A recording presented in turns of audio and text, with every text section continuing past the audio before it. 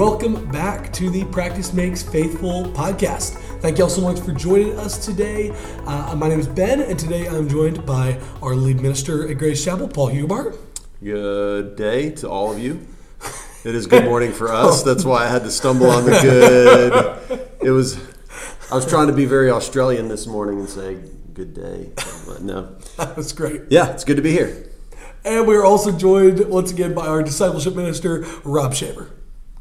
It is good to be here, and it's good to have been here. So I appreciate you guys inviting me the last several weeks and getting to kind of flesh out, because you work so hard on lessons to get to preach in front of a congregation, and just to have that extra time, I guess, to get more mileage out of the work, through the podcast. But then also it's just been really great to discuss and to go deeper and chew on some things, and you guys bring up and have questions that are things that maybe I didn't think about, and so that helps me on a personal level. So it's not just here's a lesson that I put together, which I mean that rarely is, but so yeah, it's good to be here. Appreciate it. Awesome, yeah, man. We have loved having you here for this series, because we've been in this series called Back on Track that Rob's been leading us through for this whole month of February. If you're just tuning in for the first time, you might want to go back and check out those previous messages.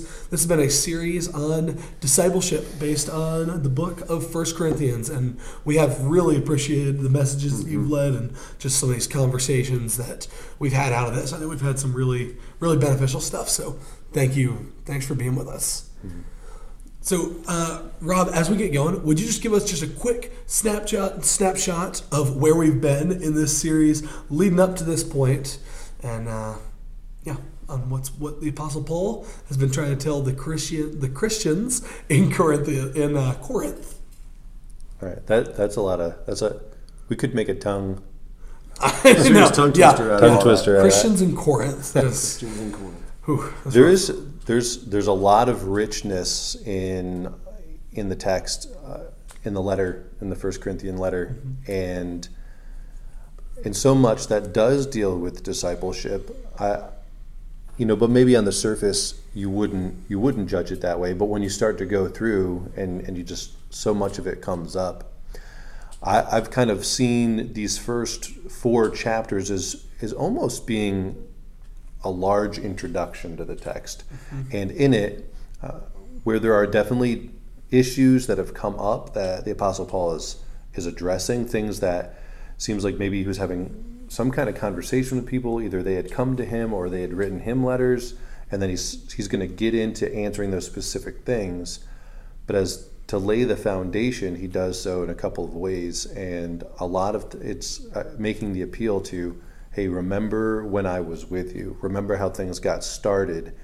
And so much of the time, getting back on track means going back to the beginning, right? Like getting back to your roots, because things get started the right way, hopefully, and let's get back to that. So Paul's making the appeal to, hey, remember how I acted when I was with you, the kind of how I did things, and imitate me, because I've been trying to imitate Christ. So you remember how I was and imitate me, and that's one level of that. But then remember how you were when you first kind of came to Christ, and remember, because it seems like they had maybe been discipled more by the world than by good Christian mentors, or by whatever scriptures they may have had. So kind of getting them back on track in that way. Yeah, I think that's really good, Rob, and I think in particular, I mean, it's so applicable to us today because we are at this place where certainly the world is discipling us more than we are being discipled by the church often. I think the Barna study that came out, I don't know, within maybe the last year, that talks about especially young people, the millennial generation, but a lot of us too that are in Gen X and even older, I think, spending so much time being influenced by digital media, consuming that online. And so for the millennial generation, they said, it was 20 hours roughly per week consuming podcasts, YouTube content, other things like that. And that even for millennial Christians, out of that 20 hours per week, they were consuming roughly 1 that might be Christian content. So they were being discipled at a 19-to-1 rate by the things in the world. So I think certainly what was written, Paul wrote to the Corinthian Christians, is very applicable to us today, I think, as well, too. Love how you have shaped this series in a way to point out that really, yes, we could be tempted to read this first letter to the Corinthians as a letter in which Paul was just addressing all their problems. So you're divided. Boy, you're really blowing it on that. You've got some sexual immorality in your church that needs to be dealt with. You guys are really blowing it on that. Even when it comes to spiritual gifts, you guys are so goofed up. I don't even know what to say to you. Just figure this mess out. Get your understanding about marriage correct. I mean, all these different things that we could look at and be tempted to say, that's the focus of the letter, is here's this super messed up church, and Paul was just trying to fix their problems. But it's very plain in the way that you've kind of framed this to say, here are these instances where Paul slips in what looks like this one-off statement that makes it very plain this is about either glorifying God or making disciples, living in such a way that they will emulate him, which he's their discipler, but they're discipling others, supposed to be discipling others, and that those are more almost summary statements or explanation statements of why he wants them to come to this place. And so I'll say for me, this month, I have been reading this letter in a different way than I have previously. And it's been very helpful to see that this, for Paul, existed within the concept of the Corinthians being disciples who made disciples, but the right kind of disciples, right, instead of we got to use it again, right? The Emma Whirlfish disciples, And so, all right, so with that as kind of the context, tell us where we were this past Sunday. What was this Sunday's focus in a nutshell? Yeah, this Sunday we kind of got into chapter 3, and in chapter 1 is where the Apostle Paul first brings up, hey, I've heard there's these divisions among you, and some people are saying, I follow Paul, I follow Apollos, I follow Cephas. And so he brings that back up, he rehashes that, and says, kind of reinforces like this kind of attitude from you, like this is why I'm saying, like, I can't really even talk to you the way I want to talk to you. Like you're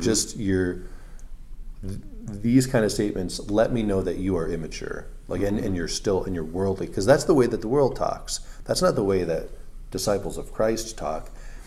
And so then in kind of a response to that is almost like, I can't believe, like, and here's the absurdity of even talking like that, and he just goes into just using him and Apollos, because he's like, we're on the same team, and it's like so ridiculous that you've got two people that are marching in the same direction and have the same aim and have the same purpose and are co-workers with one another. Like, we are so aligned in what we want you to do and who we want you to become, is that it's just ridiculous for somebody to say, well, I follow one of you, and somebody else to say, well, I follow the other, right? It's like it's almost laughable. And so that's kind of the base of Sunday's sermon. Now, this week was a little different, because not that we can't learn from that, and not that there aren't divisions in the church today, and that we can't kind of say, oh yeah, it's all about following Jesus, but really a little bit of a different application this time, and saying a little bit more like, when we put ourselves in that position of being the disciple maker, what so often happens, at least I know I do this, and I think it's pretty true for most of us who are in Christ, and start to feel the pressure to go evangelize and go make disciples, is this feeling of, I've got to do this all by myself. And so the underscoring idea here is, Paul says, I planted and Apollos watered, but God gave the increase. God made the things grow. God made you grow, and we know that inside. We know that inside. This was a really amazing Sunday, because Sunday evening we had five people from the youth group got baptized, right? And I got to talk to one of the dads before. Just kind of, that's what we know. Like, as much time and energy and effort and prayer that goes into trying, like, hoping that your child will come to that point where they make a decision to follow Jesus, at the end of the day, that it's God sparked something in them. Or like, so kind of that was a lot of what I wanted to get across this week was, like, I don't have to do it alone, and you don't have to do it alone. Like, we see Paul as this great, great evangelist, and God didn't say, Paul, go do it alone. Right. He gave him a task, and Paul went and he faithfully did that task, and that's something to admire and try to imitate. But he also gave Apollos a task, which was not the same as Paul's, but Yep. just as important. And there's probably, I mean, obviously, I think Paul keeps it to him and Apollos for the sake of the argument. He could probably keep going on and listing names, and in some places he does things like that. Yeah. So God uses all these people. He calls them to specific tasks to help people to kind of create, to plant and water and nurture. At the end of the day, God's going to make the increase, and that's the biggest thing, is God's on the team, right? So God gives you a team to make disciples with, and he is the leader of that team, and he is the power of that team. Love that. That's really good, Rob. Thanks for that summary there. And so I want to ask you a little bit more about kind of this idea of Paul planting and Apollos watering a little bit, and just, I guess, let me just read this directly from 1 Corinthians chapter 3, verse 6. Paul's saying, I planted the seed in your hearts, and Apollos watered it, but it was God who made it grow. It's not important who does the planting or who does the watering. What's important is that God makes the seed grow. The one who plants and the one who waters works together with the same purpose, and both will be rewarded for their own hard work. We are both God's workers, and you are God's field. You are God's building. So I want to talk a little bit more about that and just kind of dissect that a little bit. Okay. And see just, so what does that mean? Just break that down for us a little bit. What are we talking about? Paul planting, Apollos watering. What is that? What's that referring to? And then kind of when we put that in the larger light that Paul's saying here, is that God is the one making it grow. What does that mean in relation to the work that they're doing? Yeah. So just kind of break that down for us a little more. So verse 9 ends with, you are God's field, God's building, and the building part doesn't make any sense in that context, right? Like, somebody's planting, somebody's watering, God's making things grow, and you're a building, and so that's actually a bridge into. So he kind of makes that point about there's the planters and the waterers, and God makes everything grow, and ends that with, and you, if we've been doing this work on you, then who you have been in the equation is God's field. When he talks about you are God's building, that goes into the next couple of verses, and I'll read those. It says, I think I've got Starting those. in verse 10. Yeah, so because of God's grace to me, I have laid the foundation like an expert builder. Now others are building on it. So that would be Apollos and others, right? But whoever is building on this foundation must be very careful, for no one can lay any foundation other than the one we already have, Jesus Christ. Anyone who builds on that foundation may use a variety of materials, gold, silver, jewels, wood, hay, or straw, but on the judgment day, fire will reveal what kind of work each builder has done. The fire will show if a person's work has any value. If the work survives, that builder will receive a reward, but if the work is burned up, the builder will suffer great loss. The builder will be saved, but like someone barely escaping through a wall of flames. So that might add more confusion than explanation, but I think at least for maybe giving some clarity on the planting and the watering is kind of using the second analogy is, all right, here's this great building, and seeing this group of Christians in Corinth as being that building. So Paul sees his work as I came in and I laid the foundation. Now, the thing about foundations, and probably why, Paul was on a mission, right? And he moved from place to place, and this is what he did. This was his task. He talks about how he was given a task, is to go to new places that hadn't heard the gospel and lay foundation, right? So once you've got a foundation laid, it's ridiculous to lay another foundation on top of that foundation, right? Like, that work has been done. And so Paul doesn't really need to stick around and keep laying foundation.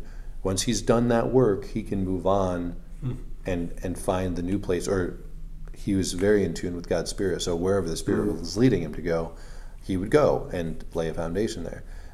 But part of the foundation laying, I think, was training people to correctly teach God's word. So you have other roles, people who are teachers and people who are evangelists that kind of emerged within those settings so they could kind of keep that going. And so that's, in the second analogy, a warning like, hey, that foundation is a good, solid foundation. But you can still build you can use terrible, materials if you want to.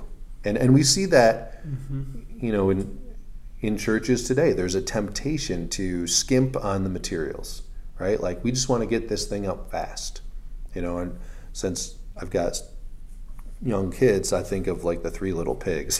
Like let's just get this. Like, I'm lazy, I don't want to do the work. Let's just get this house of straw or house of twigs, And but if that's where our role is, that we're building on top of somebody else's foundation, and it's a good foundation of Jesus Christ, which is the only foundation that really matters or that can last, then we need to make sure that we are using premium grade A product as we build on that, and because that's people's lives, and that's people's souls. So I don't know if that. Then I guess as mapping that onto the planting, watering imagery, I mean, I guess the laying the foundation is the equivalent of the planting of the seed, same kind of idea of the Genesis, and then the actual building of the building would be akin to watering the seed. Yeah. Then Paul's saying, but it's God that makes it grow. Explain more about that. Right. Well, and this again is probably something that we just know because you can take one lesson. Let's say somebody they put together a dynamite, amazing lesson, and they teach that lesson to 100 people. Even though it's the same lesson, those 100 people are different, right? And so they're going to receive it in different ways, and they're going to respond in different ways. And I think that's that Holy Spirit, God factor of God working in our lives. And there's things that somebody can hear something over and over and over and over again, and just it never clicks. And then one day it clicks. Well, why? What is that factor? And it's and how can we explain it? And I think that's that God factor, and that can be tough for us as humans, because we would love everything to just be very, very mapped out for us, right? Okay, if you need a new person and you have this conversation, and you read them this, and this scripture, then they will become a Christian. Yeah. Like, okay, I just have to go through this. I just have to accomplish these steps, and they're good. And obviously, there's a personal factor in there, but there's a way that God works in the heart that none of us can do. That's good. Yet God calls us into partnership. God's design and his plan for making disciples is not that he's just going to divinely go through and touch people's hearts. He wants us to be transformed and go out and take on these different things. And for some people to go out and lay foundation, or to plant the seeds, and some people to water them. And it's really quite, I think, humbling for us as we've seen ourselves as disciple makers, as planters, waterers, or that might be, but to realize that we're not the one that makes it grow. We're not the one that's going to cause that to happen. Right. But we can still be faithful to that call to plant, to water. Yeah, I would say on the other side of it too, I think it really does take a lot of pressure off as well. I shared last night in my small group as we were working through this passage, talking. Just there are times where as I'm looking for opportunities, I see an opportunity, and because I'm so concerned about having just the right words, I actually don't step into that opportunity because I just don't find what I believe are just the right words, just the perfect. So I put all this responsibility upon myself for finding the perfect words to communicate something about God within the situation to a specific person. And so because I didn't find the perfect words, I did nothing. So, Colossians 4, I didn't make the most of every opportunity. I missed the opportunity entirely. But it was because I put too much on myself that I would be the catalyst, or that I could somehow make something grow, instead of I could respond faithfully to work that God is already doing. I love, and Rob has been spending time with our small group. I love what Rob said out of that as well, just this idea that if God hasn't been working too, then even if I had the perfect words, then what would it do? Right. And so it does. I think it both humbles us, because we realize there's only so much we can do, but it also takes off some of the pressure, I think, that so many of us feel in realizing I'm actually only called to one thing, and it's to respond faithfully to the work that God is already doing, not to come up with the perfect phrase, not to craft or manufacture the opportunity, which is, I think, what we often try to do in disciple making. We're looking to be the one who sets the stage for just the right opportunity, or for those of us who preach, and all three of us communicate at times. We put so much time and effort into crafting what we hope will be the right turn of a phrase, even, or something, and that will be the thing that moves people. I think even as I read back upon some of the preachers of old, whether it be let's say a Chesterton or a Stott, or even some of the guys before them, I think about one of the things that really has struck me, Martin Lloyd-Jones, same thing. Those guys spent so much time in prayer about the message they were going to preach, that God would work in the time when they were sharing the message. They spent a whole lot less time thinking about what's the perfect way to say it, and a whole lot more time begging God to be at work moving when they opened His Word. Yeah. It's just, it really is. It is different from, I think, the culture that we find ourselves in. Yeah. Where sometimes perfection, getting it just right, we put the emphasis on our ability, and instead of putting the emphasis on the working of God. And so I think there's so much in this passage that points us back to God's doing what He's doing. Let's join Him in what He's doing in a faithful response. So I appreciate that emphasis a whole lot. You talked yesterday as well, or yesterday for us again, you talked about disciple making as a team effort, and you've already touched on that just a little bit, but I think that is worth returning to as well, this idea that disciple making is a team effort. I think this is a very important idea for us for a number of reasons, but I'd like to hear why for you think that's so important, and maybe even then beyond that, how might we lean into teamwork as a part of our framework for disciple making within our current setting? Yeah, so I mean, that's Paul in the text in chapter 3 uses the term co-workers. We're co-workers, and you get that sense of, okay, well, if you see a field and somebody's planting and somebody's watering and somebody's making things grow, then yeah, they're all working together to accomplish that goal. So what does that look like? And who am I working with? And so I kind of looked at it in 4 levels. I think there's kind of like a family level, and that, for me, it is a family. It could just be a group of 2 or 3 or 4 friends. I think that are kind of on the same page and work together in that way. I think the next level, church-wise, would be small group, and then the church as a whole. And there could be sections in between there, ministries. Like we just mentioned, the youth group. The youth group is bigger than a small group, but smaller than the Grace Chapel for us.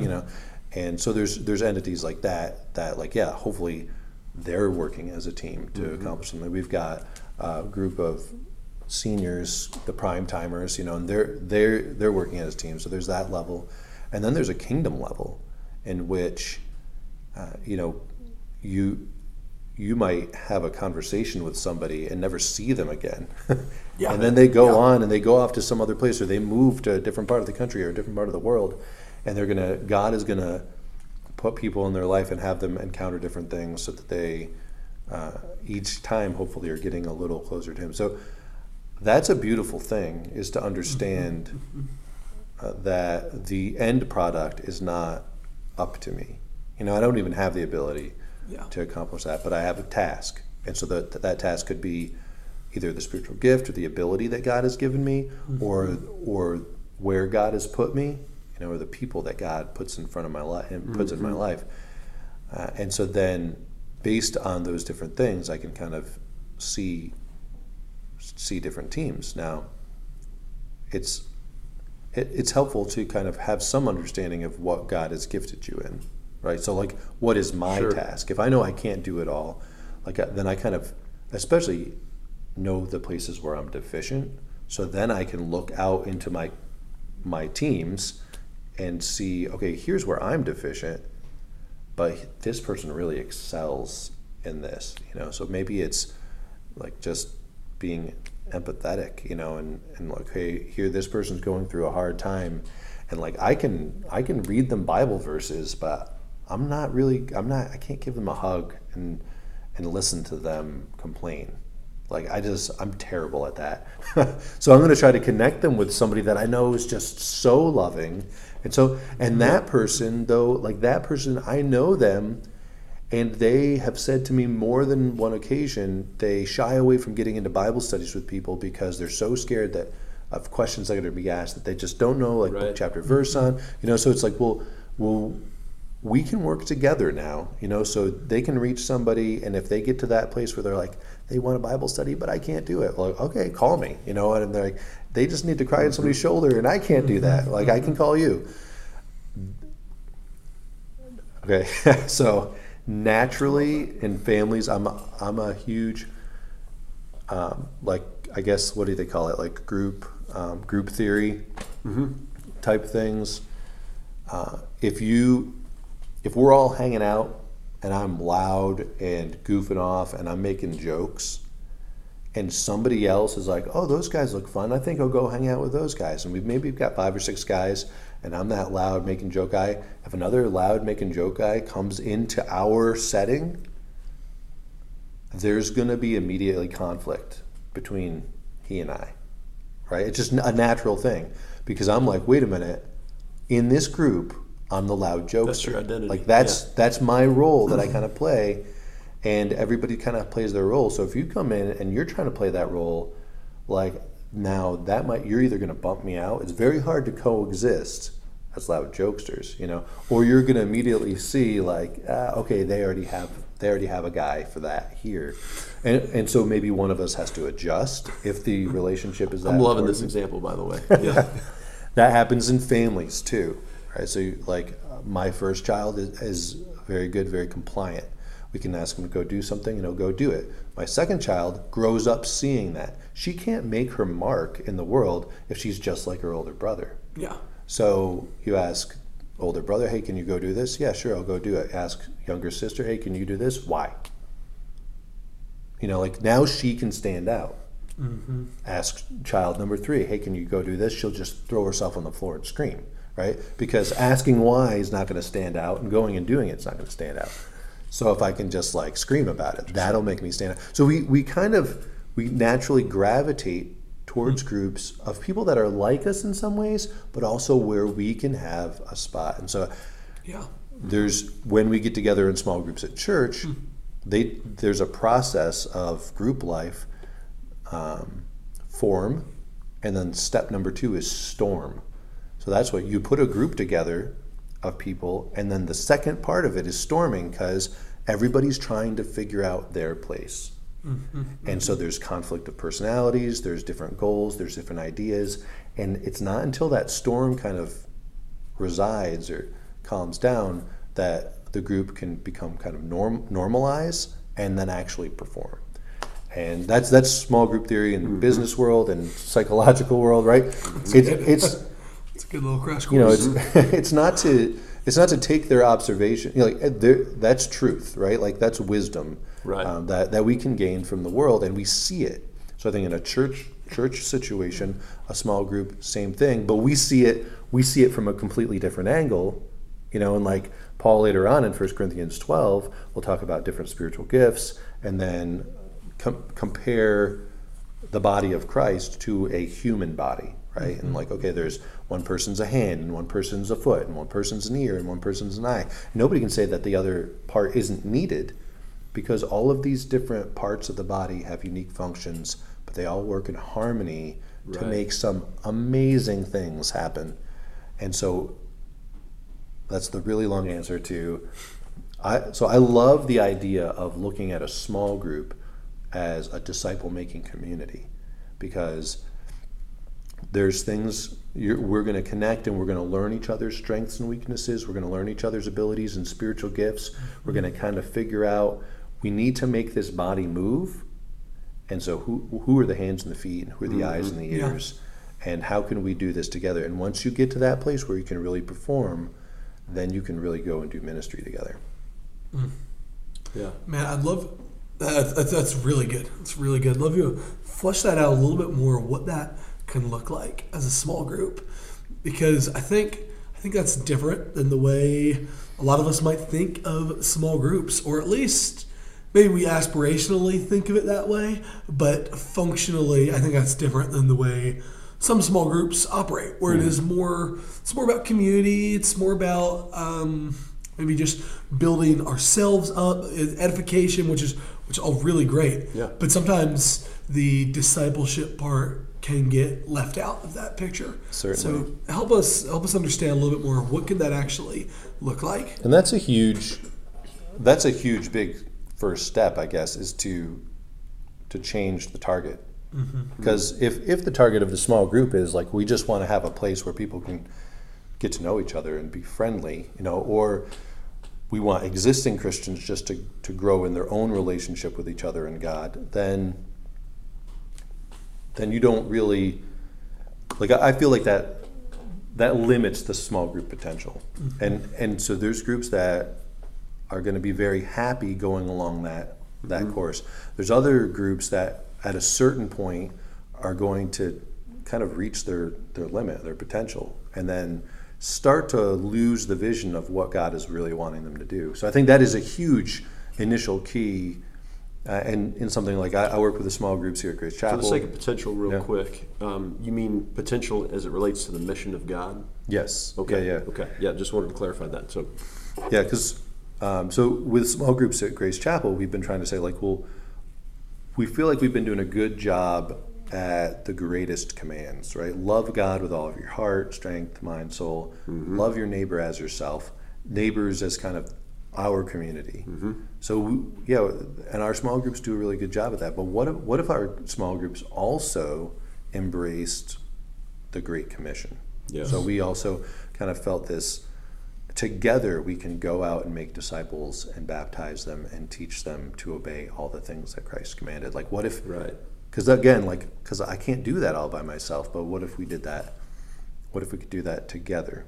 So actually Jim, who also works at Grace Chapel, for those of you who are not Grace Chapel people that might be listening, and he shared something with me, and I can't remember all of the different terms that he used, but kind of looking at this kind of group evangelism type thing, or group disciple making, and you've got some people that are just really good at inviting, and I think he called them the takers, or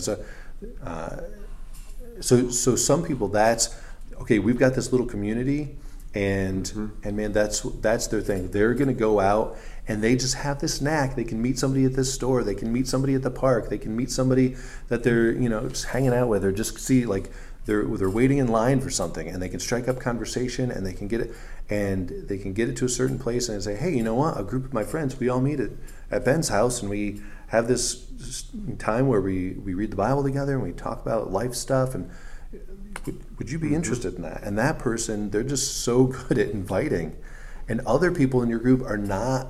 There might be somebody else in the group that would never ever do that, or never, they just don't make those connections.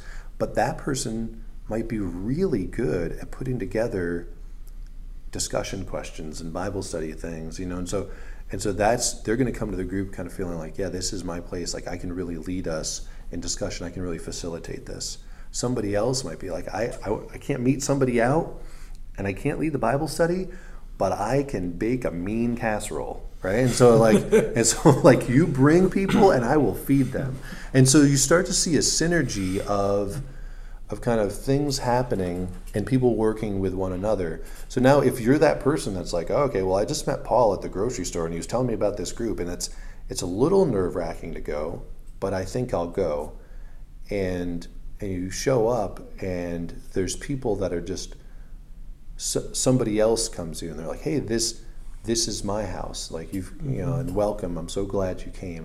And then you eat that delicious casserole and you're having the good conversation, and then things lead, and the spiritual direction of the group is not overbearing but good and conversational, and and hopefully everybody working together is going to provide that good thing. The other piece of it is, if you really see yourself as a team, maybe all right, this person I just met, they probably won't accept an invitation to my small group Bible study, but maybe I can say that I'm having some people over for dinner and games, dinner and hanging out, whatever, like, come on over, like, it'd be great. I'd love for you to get to know some of these people. Then you start making your phone calls for the people that have committed to be like, yes, Rob, we will be on your team. We'll be on your disciple-making team. So that doesn't mean like, okay, well, we meet every Thursday at 6 p.m. and anything outside of that, we're going to be strangers. It means we're working together, and so those opportunities where it might be, anything. So like Paul's got some kids that play baseball. So maybe he's like, there's a couple of people that are really interested. Small group, will you guys come? Are there, in these next 3 or 4 baseball games, are there any that you can come and cheer my boys on and get to know some of the other parents in the stand? Because Lori's been having really good conversations with them, and it'd be great to say, oh, and here's Rob, or here's Mark, and they come to our small group. They come to our house on Sunday nights and whatever. And so you're using each other far beyond the group, but everybody's kind of got their spot. And when you've got that hopefully is making you excited about going to small group and being a part of that, right? Because like, I get to cook my casserole every week, or a different one, and I love this, because people that love that stuff love that stuff. And like, oh, I don't have to do everything, but I can go out and I can invite the world, and I love it, and my group loves me for it, because they're like, thank goodness Ben's inviting these people, because Lord knows I'm not, and so, I mean, that's the ideal picture, obviously, but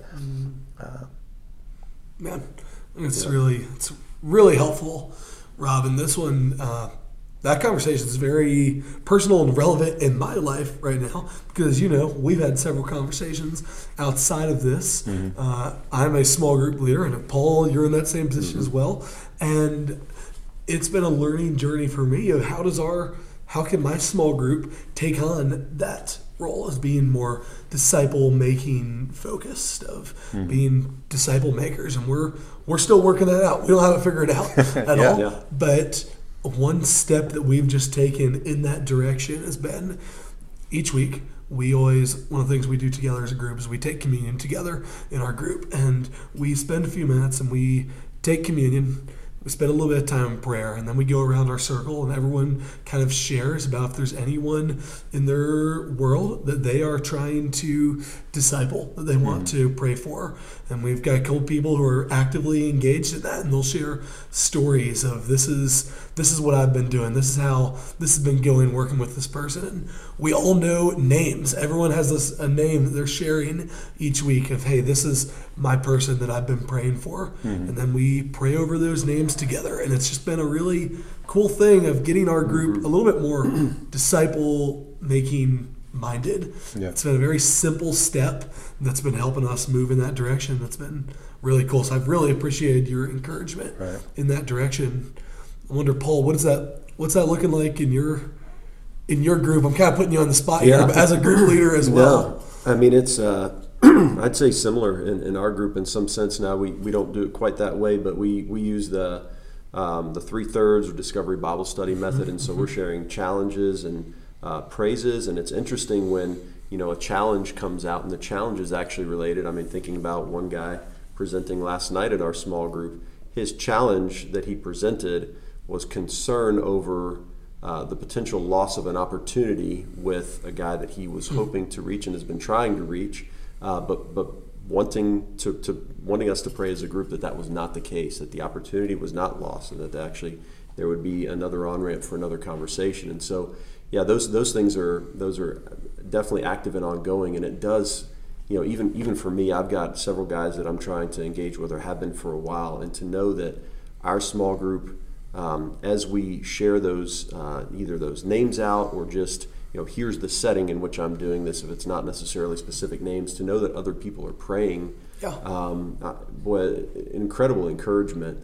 I think too, we read a study a number of years ago, and I can't remember exactly where it came from, so it's always dangerous to quote studies when you're not actually quoting the study, but talking about burnout in ministry, so for ministry leaders, but then also just particular leaders within a church, so just leaders within a church. So we're talking about staff, paid staff people, and volunteer leaders. And burnout came especially when a person felt like they were responsible for everything having to do with this particular ministry. So if a small group leader, and I'm supposed to do it all. So I'm supposed to have the house, I'm supposed to be the inviter, I'm supposed to be the person that can lead the lesson, and maybe my wife has to be the one that can take care of all the food. And so here you are doing everything, and everybody's coming to you, and now small group is just another place where people come to consume, just at a different level. Right. As opposed to we're coming together. I love the way Mark Sayers talks about a church moving to a place where they are really truly living in a healthy response to what God is calling us into. And he says that church will move from consuming the faith to contending for the faith. Well, we don't want to create another space for consuming. I mean, if that's what small groups turn out to be, that is actually not healthy. You're not learning how to live together as a family. My kids in my house, I want for them to be active participants within our family as opposed to just consumers of the things that we put in front of them. So we work hard and we bring home the finances, we bring home the food, and we have this place for them to stay, and they're just freeloading everywhere they go, and we're not training them to become good young adults. The same is true in small groups. They ought to be places where training, equipping, teaching is taking place so that it truly does become teamwork as we go. And so, again, it's not healthy when it's not, and it's not just for those who aren't being taught or trained or equipped. It's also not healthy for that one person who feels like all of this is on me. And again, it leads to burnout. I can't remember what the rate was, but that was the number one reason for burnout, I believe, was I feel like all of this is on my shoulders. And there's no small task. Because I think my favorite small group member is the person who does the dishes. Like when we were hosting at our house, when I would walk through and I'd see somebody just at my sink doing all the dishes, I would be like, I love you so much. I am so glad you're part of this group, because I don't want to do that. I don't want Cassie to have to do that. That's awesome. But I just wanted to throw something real quick. This goes along with the whole idea of teamwork and making disciples. But it is also when the small group changes their target, and they're like, we're no longer just here for each other, all right, and just here to make each other closer to Jesus. When we're here to serve together and we're here to make disciples together, then that will change how you see a lot of different things, right? And so one of those things is, all right, definitely, I think, Ben, what you mentioned is a great example. We can say, who are people in your life that aren't Christians yet we can be praying for? But second, every prayer request becomes an opportunity where it's not just, here's what we want you to do, but they say, okay, God, what do you want us to do? What do you want? How do you want us to respond to this prayer request? And just last month, there is one of the ladies in one of the groups that meets here at the church building brought a request. One of her friends had just tragedy in her life. Terrible child died.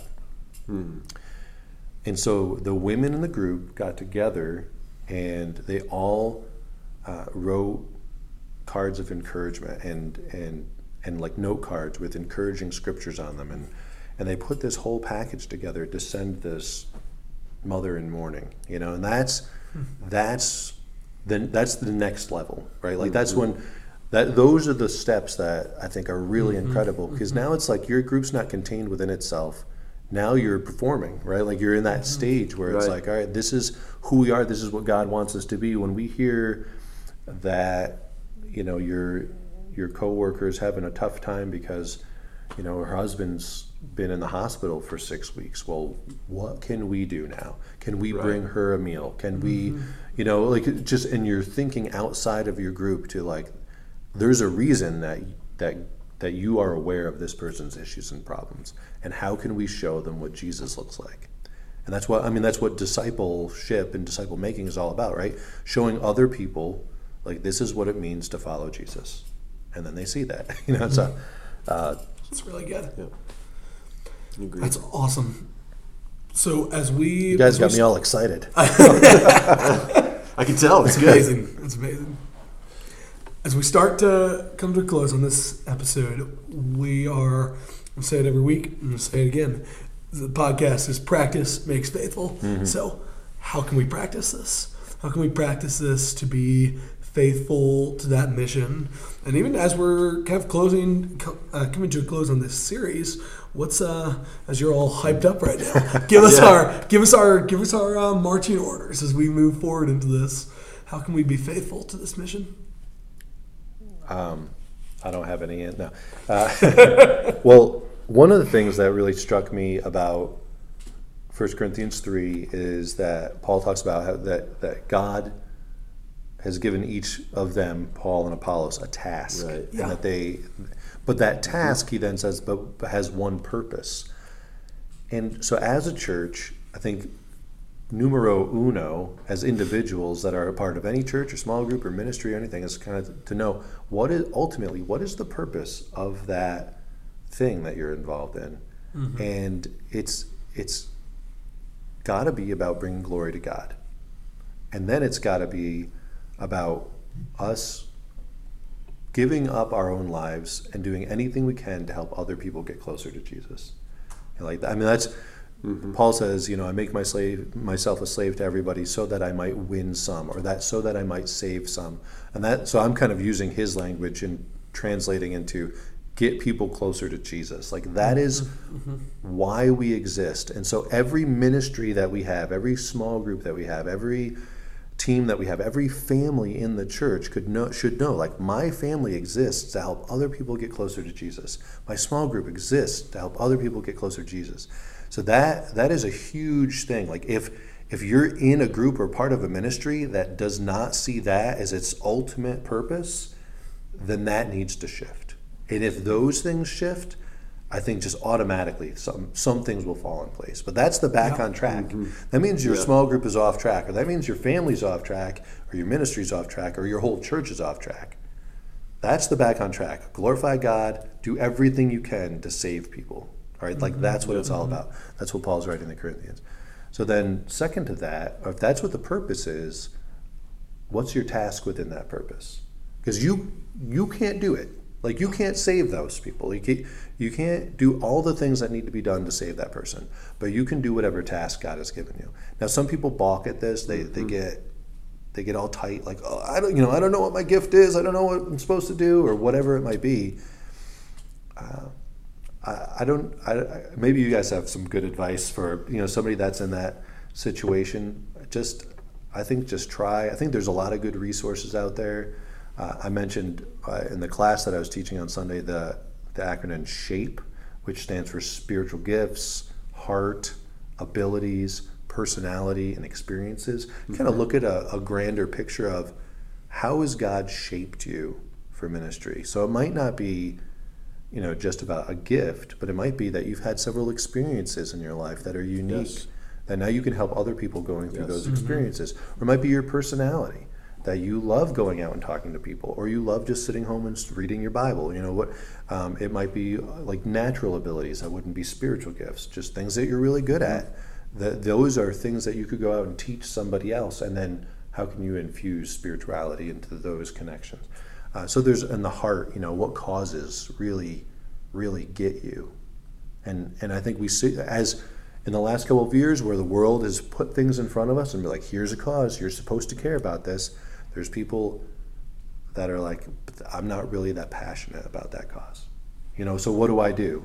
Do I have to be passionate about that cause? No, because there's a million causes out there. we can't be passionate about all of them. So there's a way that God has uniquely woven your heart together to make you. So take some time and consider that and kind of think like, all right, in this whole grand picture of helping people get closer to Jesus, how has God shaped me, or how is he shaping me so that I can fit that? And that's, I think, if you're in a vacuum, maybe harder to do. If you're in the context of a group or a family or a small group, then you can kind of say, okay, here's what we're doing together or in your ministry, and here's my place in this group. Yeah. All right? Yeah. So I can see other people are doing these things. So you're either trying to find the thing that maybe you can do that nobody else is really doing, or that somebody else is doing well, and saying, I feel like what you're doing is really attractive to me. And I feel like I could do that same thing. Can you show me how to do what you're doing? Yeah. Be my mentor. Show me the way. And that person can be different than you. They can be younger than you. Who cares? God uses all of that stuff. So I'd say those would be the two things. Make sure that whatever you're a part of, that the ultimate purpose is glorifying God and getting people closer to Jesus. And then number two, find your niche. Find your spot. Find what is God, and ask God. I mean, don't do it all on your own, I guess. Pray about it. God, absolutely. If you don't know what the task is that God's given you, then beg him to reveal it to you. And that's something that I believe God will definitely be faithful and give you the answer to that. Yeah, I appreciate that, Rob. There's so much in there to contemplate. I love that you brought out the idea of experience. I remember the fairly well-known minister who said several years ago, the things that we experience, those things, God doesn't waste. The way he said it is, God never wastes a hurt, and often your deepest ministry will arise out of your deepest hurt. Or your most impactful ministry will arise out of your deepest hurt, because God takes those places where we've been wounded and shaped, the experiences that we've had. Abilities emerge sometimes out of those experiences for the sake of ministry, if we'll allow them to be used by him. And so, I think for those who are listening today, that's sometimes a great thing to contemplate, is not just, where have I been successful, but even where have I failed, or where has maybe someone failed me. I shared, as we were talking offline earlier, the story about connecting, engaging in a counseling relationship. Maybe I have some skills, you've got some skills in counseling, but maybe we don't always have the experiences that someone has gone through. And sometimes connecting someone, if they're okay with that, obviously, with a person who's walked through the same thing. And again, therein comes that teamwork. Right. And you see amazing things happen when we take what we have and we use it. We just bring it as an offering before God. Again, I think the verse that you referenced, verse 5 in chapter 3, what after all is Apollos? What is Paul? Only servants through whom you came to believe. And then this is the pivotal piece in that, as the Lord has assigned to each his task. And so, I think that is, the encouragement that you're sharing in two parts, to go and be faithful.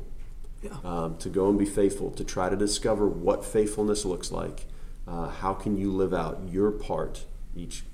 God has assigned to each his task. How can you go live out your part in being a disciple who makes disciples as part of a team? Not thinking you have to do it all, but as part of the team, and being faithful to the task that God has assigned you. So fantastic encouragement for all of us. It's again, humbling, but also reassuring to me. Yeah. To know that I'm part of a team. I don't have to do everything. And not just as a staff team, but larger within the small group, within the church, and then within the kingdom. What a great and healthy way of thinking about that. So again, we just want to say thanks for joining us for this week. We really hope that this has been a helpful conversation today, in particular, helpful for me to be a participant in the conversation, so hopefully helpful to you as somebody who's been listening, and certainly hope that for the month as well.